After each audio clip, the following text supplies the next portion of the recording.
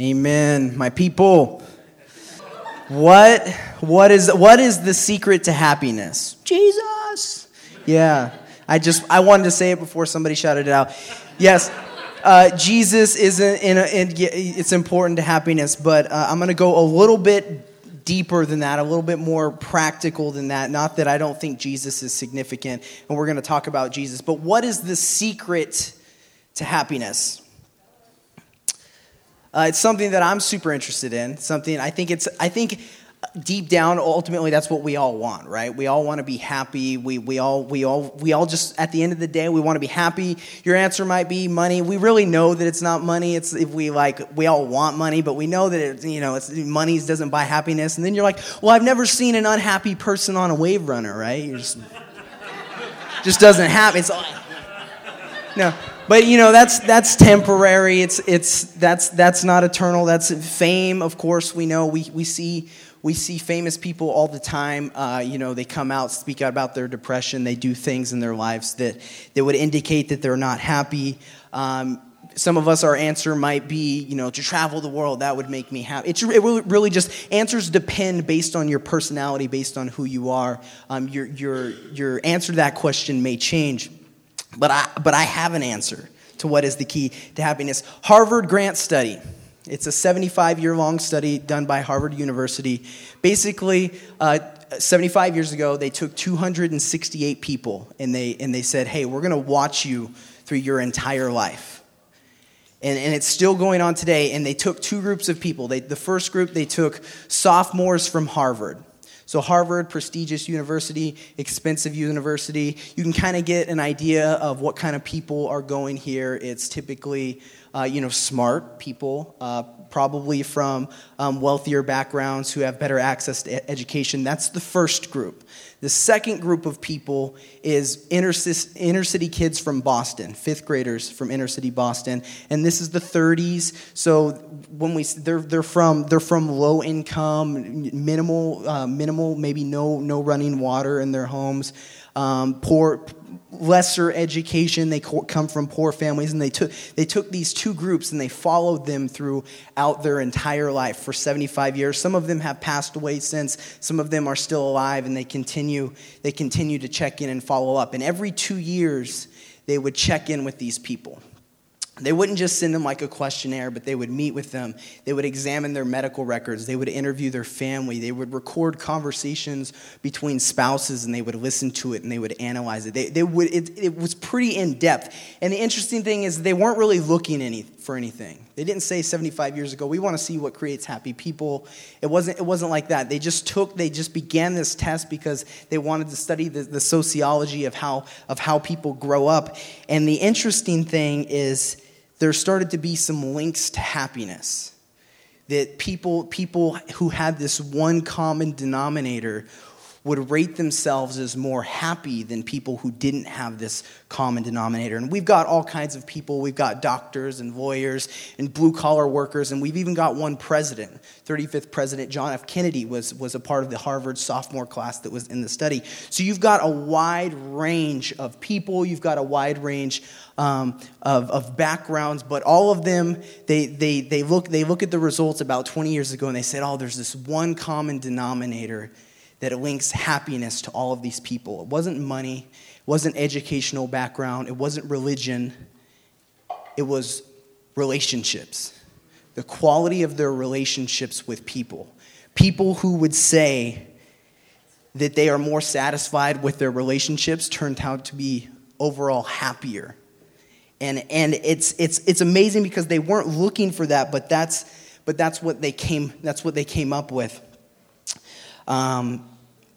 The people who were more socially connected, they had healthier relationships. They turned out to be happier. They turned out to be healthier physically. They turned out to live longer statistically. So literally, living in isolation is not healthy for your body, for your soul, for your emotions. We know that. The word says it's not good for man to be alone. We know that. You know, it's a 75-year study that the Bible's been telling us for 2,000 years. We already know.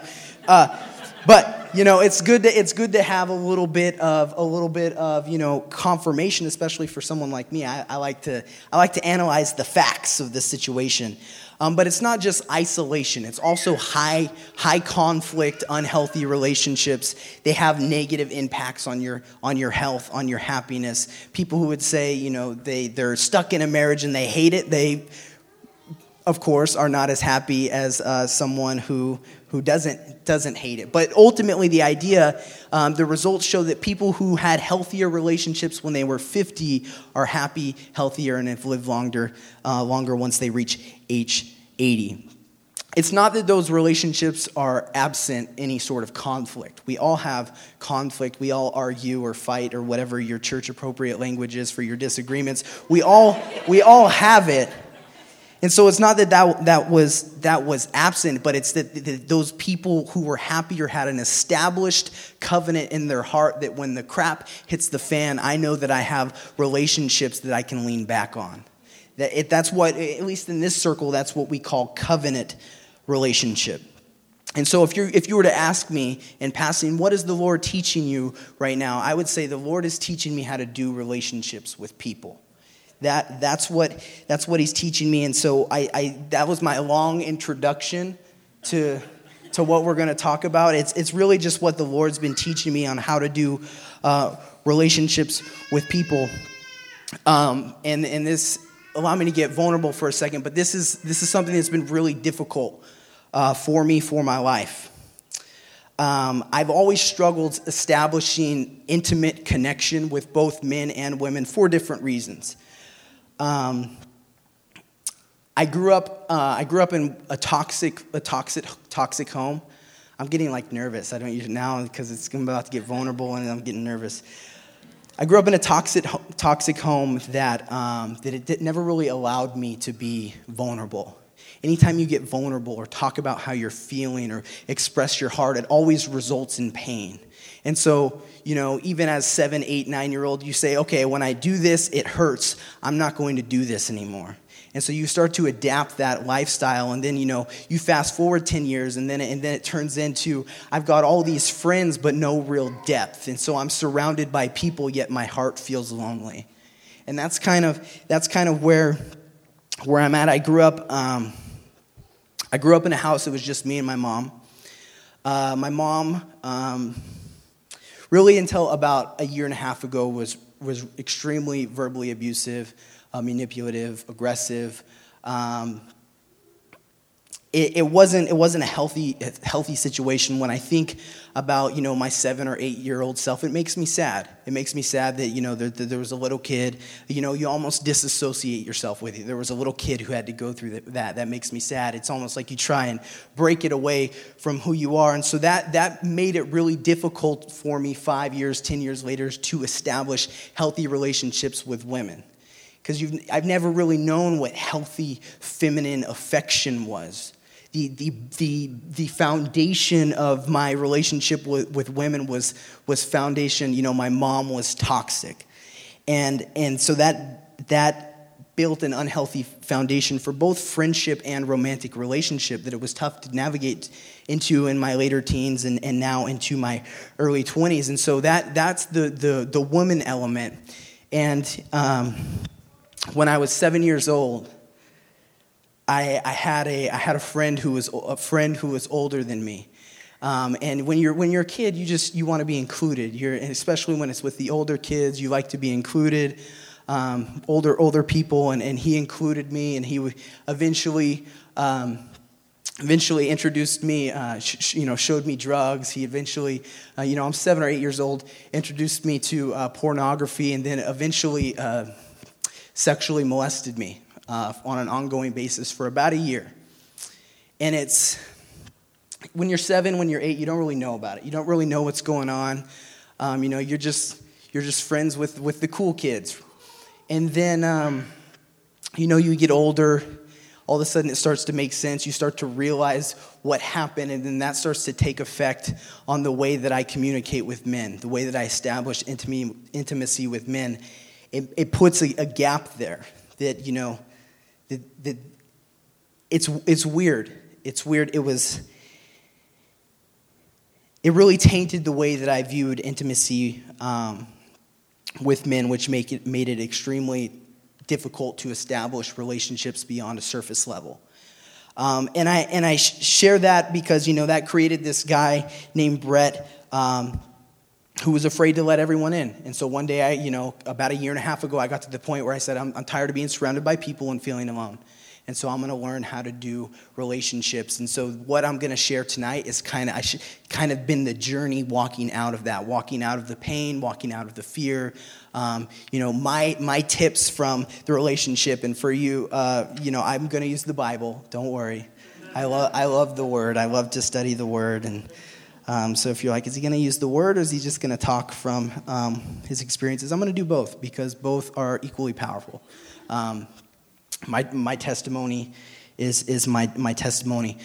So my first thing is growing up as you transition from teenager or into your young adult stage. A lot of who we are in those moments we don't have control over. A lot of it is we're subject to the environment that we grew up in. The home, sometimes that's good, sometimes that's bad. You don't have a lot of control. You're really, a lot of the way that our psychology works is we're influenced by the environment that's around us. So if we come from a healthy environment, then genuinely we're healthy people. If we come from a toxic environment, then typically we are toxic people. I came from a toxic environment. As you just heard, my environment wasn't that great. And so as I transitioned into young adulthood, my heart was pretty broken. But I'm not that kid anymore, right? I'm not subject. I don't live with my mom anymore. I'm not a 7-year-old boy who can't defend himself anymore. I'm not subject to that environment anymore. So I remove myself from that environment and I put myself in a new environment with new people and new friends. And I will say that my relationship with my mom, there's been a lot of freedom in the last year and a half, and I love my mom very much, and I will say that, and that's a testimony for another time, but I wanted to insert that in now. But my first point, if you're a note taker, is choose your friends. Choose your friends. Don't let it happen on accident. A lot of our friends, we make friendships based on association. I went to school with you. We were in the same class. You're kind of cute, so you're going to be my friend. That's a lot. That's how. Or we go to work together. You're my coworker, so you're my friend. Maybe we even go to church together. So by association, you're my friend. But those deep-rooted, those deep connections, they have to be friends that you've chosen on purpose. Proverbs 20. Here it is. Proverbs. Holler. Proverbs 22, verse 24. Do not associate with men given to anger or with a hot-tempered man, or you will learn his ways and you will snare yourself. We are influenced by our environment. Our friends, who we choose as friends, has an effect on us. If we are friends with people who are hot-tempered, eventually that's going to snare us. That's what the proverb is telling us. And so we learn by the association with others. We learn who we associate ourselves with is going to determine the level of character and truth that we're able to walk in. And it's not that we're picking our friends like, I am above you, I got to stand up here so I'm taller. I am above you, you're down. It's not like you're elevating yourself. It's humility. You're just saying, hey, you've got some stuff in your life that I don't want to be a part of. And that's okay. That's okay to say that because it's not that we're rejecting them. It's not that I'm not going to interact with them. It's saying when push comes to shove and I'm looking for the person who's closest to my heart, it's not going to be you. And that's okay to say that. Proverbs 12:26, it says, the righteous choose their friends carefully. The righteous choose their friends carefully. Choose your friends wisely. Choose who you date wisely. Right? You're not going to date them to Jesus. It's not going to happen. What you see now is what you should expect forever. Right?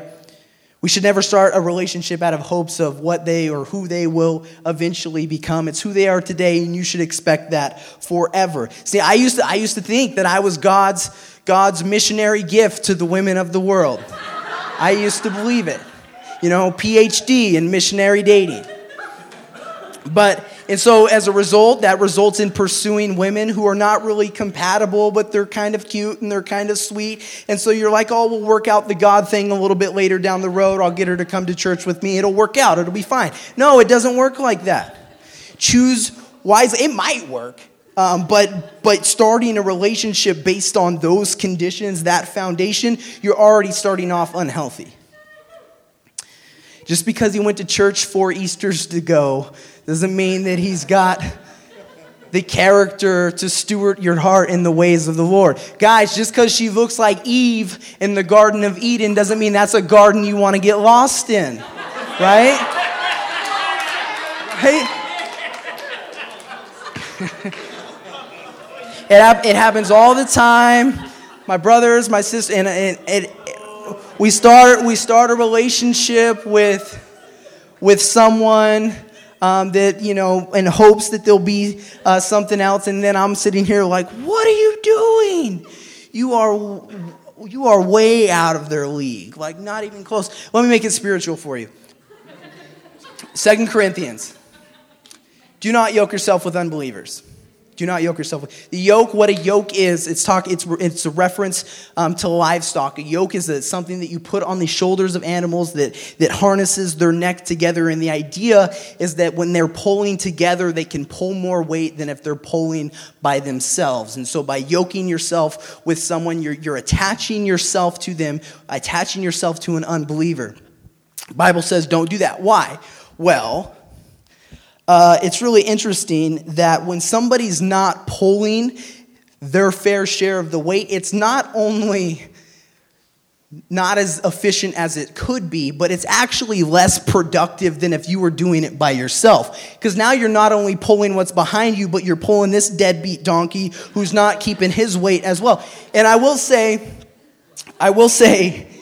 that just because they're Christian doesn't mean they're equally yoked. Okay? Just because they're Christian doesn't mean that they're equally yoked, that's someone that you should be spending your relationship with. Just because you became Christians at the same time doesn't mean that you've grown in the same way, that they have the same emotional and relational maturity that's someone that you should end up with. Does that make sense? I only know that because that was me for a long time. And then, everything that I just said, somebody said to me, and then now it's starting to make sense. And so I feel like I can stand up and talk down to you now because I'm sort of figuring it out. I'm just kidding. I'm not talking down to you. You know those people who always need to be in a relationship? Like you go from relationship to relationship to relationship. Some of us used to be that person. Some of us are that person right now. The desire, it's not a bad desire. You don't want to be alone. That's biblical. That's the longing of our heart. We don't want to feel alone. We don't want to feel isolated. What's the lie there is you're trying to solve it in the wrong way, right? The lie is that we believe that in those situations that the only way we can get out of that feeling of isolation in our hearts is if we date somebody else. But in reality, if we had real friendships, if we had real relationships in our lives, we wouldn't feel the need. We wouldn't feel empty. We wouldn't feel like we needed more love or affection or community or intimacy because we're getting that from our own people in our own community, in our friendships of the people who are around us. So that's just another way that friendships spill over into the other areas of your lives. It's extremely, extremely important. So much of our relationships tend to be driven by association, but if mere association is what's keeping your friendship together, then once you take away that element, that we're no longer in the same class. I got a new job. I moved away. Once you take that away, the friendship disappears, and that's not a covenant relationship. Choosing your friends becomes really important, especially during the tough times. Moses and Joshua made an 11-day walking trip turn into 40 years lost in the wilderness because he decided to be friends with Moses. It affects That's a big deal. 11-day walking trip into 40 years lost in the wilderness. You got to think that at some point Joshua was like, come on, bro. Like, we're following you and you got us lost. And we're not talking like a little, it's been 40 years. We are lost for 40 years. It's in that moment you're going to start to question the authenticity of your friendship. But if you can stand up and say, no, I chose you for a reason. I chose you. We have a covenant relationship that's not going to break. It's important to choose your friends. David chose Jonathan, right? Ruth chose Naomi. Elijah chose Elisha. Paul chose Timothy. Jesus chose his disciples. It's important to choose your friends on purpose. Point number 2 for you note takers. Risk big. This is the challenging one for me. Risk your heart. Don't let your fear of rejection hinder your commitment to a relationship. We have a lot of legitimate reasons to be afraid of connection. I shared some of mine, some of my difficulties with intimacy and with vulnerability, but don't let any past wounds prohibit you from future glory.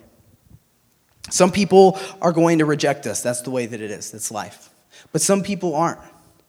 Some people aren't going to reject us. There's nothing more beautiful than having an established relationship where I have poured my heart, my messy heart out on the table, and I've shared everything that I am, and I put it out there, and I don't know how somebody's going to respond, and they go, yes, please, right?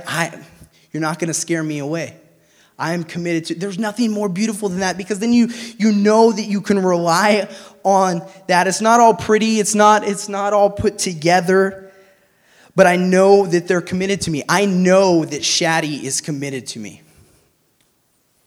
I know, because we have a covenant relationship. We've been through enough that I know that if I have a bad day, it's not going to affect our relationship, because I've spent enough time with Shaddy that he knows the core of my heart. He knows who I authentically am. I've been transparent enough. I've risked enough in intimacy and vulnerability and transparency. I've risked enough that he's seen it, so he knows when I'm off or when I have a bad day, it's not going to affect our relationship, because our relationship is built based on more than how I perform in front of him, right? And if we get in an argument, and I win, because I always win, because I'm always right. If we get in an argument, it's not going to affect our relationship. We'll work that out. We'll work that out. We'll take that one offline. It's not going to affect our relationship, because we have an established covenant. I don't need to impress him. He's already super impressed by me. I don't need to impress him anymore. I don't need him to like me today. I don't need to perform well. I can come to him however I am, and we are committed to each other. And there's a few others of you in the room who hold that place in my heart, but I share that because it's a beautiful thing, because I don't have to perform anymore.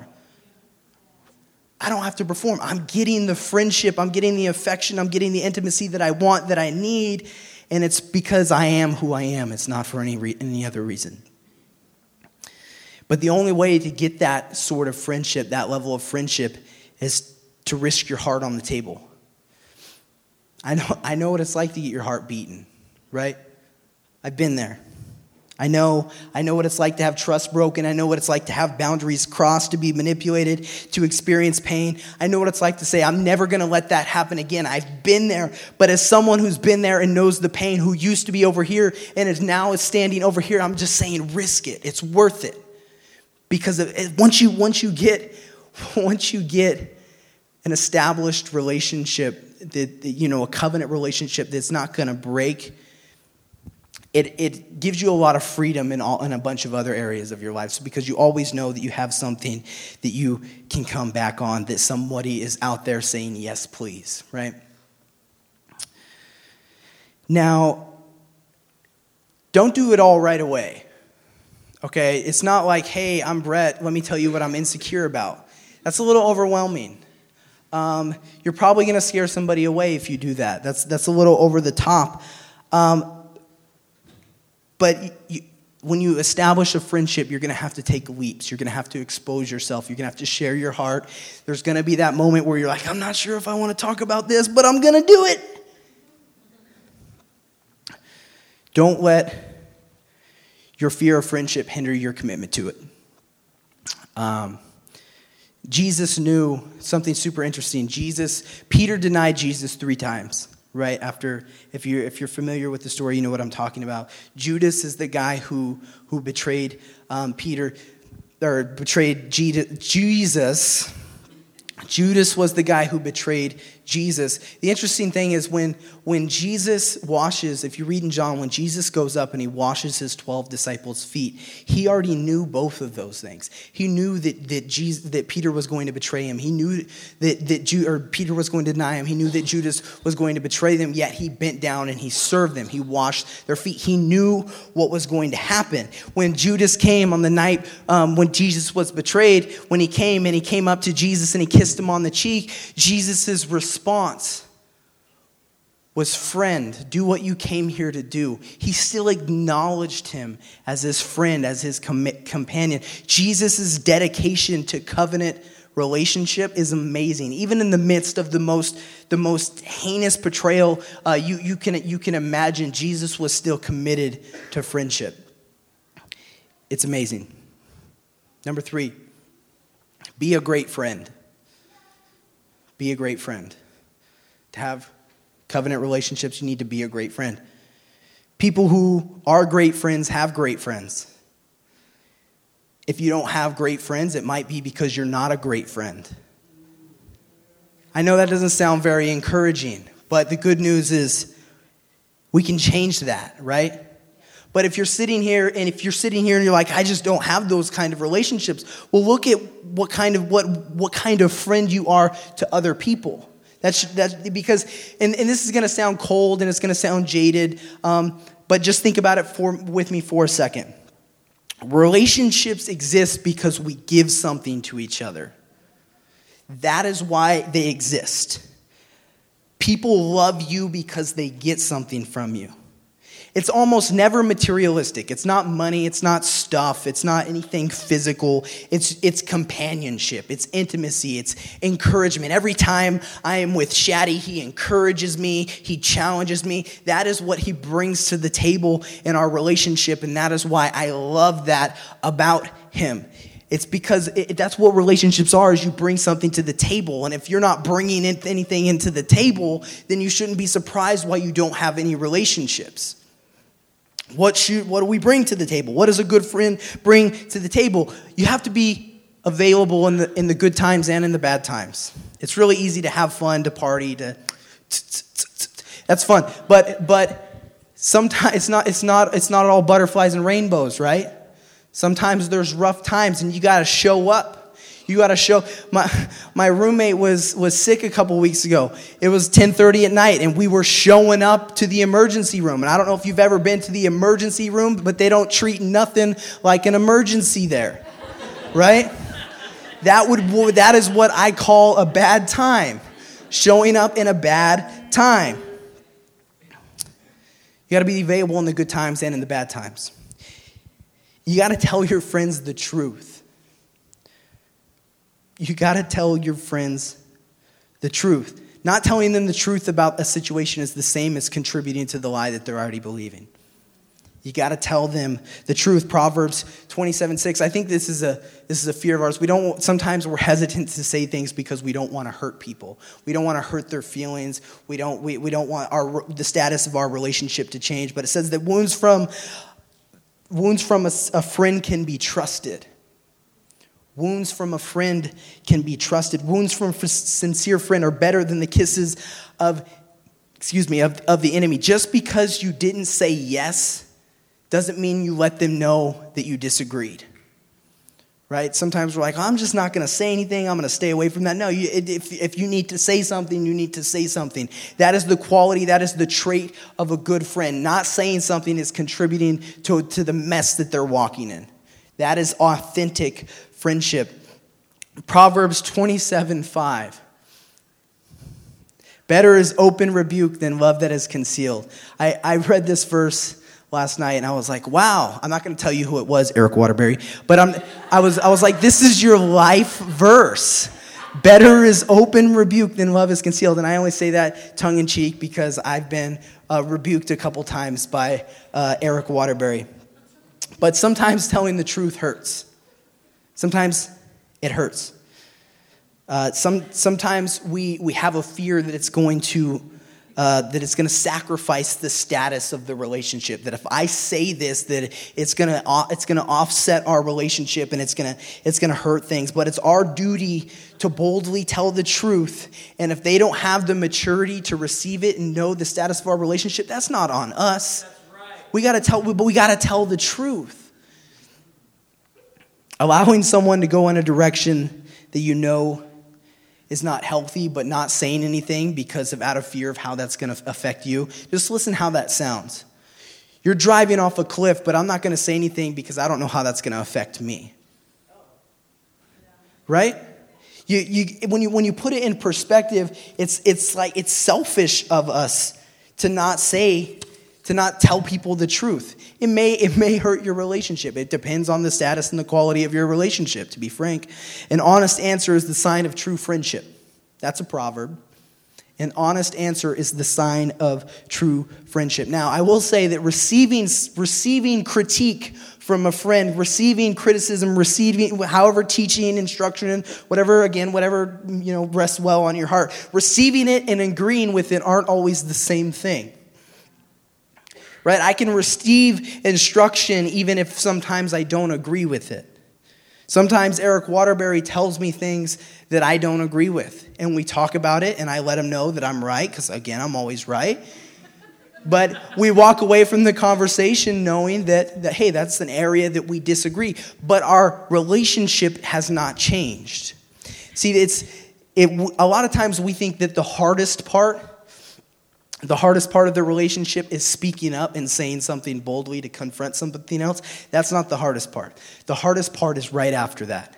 What happens in the relationship right after that? Whenever we receive criticism, at least me, I want to back into my little bubble and distance myself from the relationship. But the most difficult part is how you respond to that. Can I ask Shaddy, hey Shaddy, what do you see in my life? Which we do on occasion. What do you see in my life that I'm not seeing? And he says something that makes me feel self-conscious or something that I don't like. How am I going to respond? How am I going to treat our relationship right after that? And it's in those moments that you just have to remind yourself. This person is, you got to remind yourself of the place that they have in your heart. This person is sharing this with me.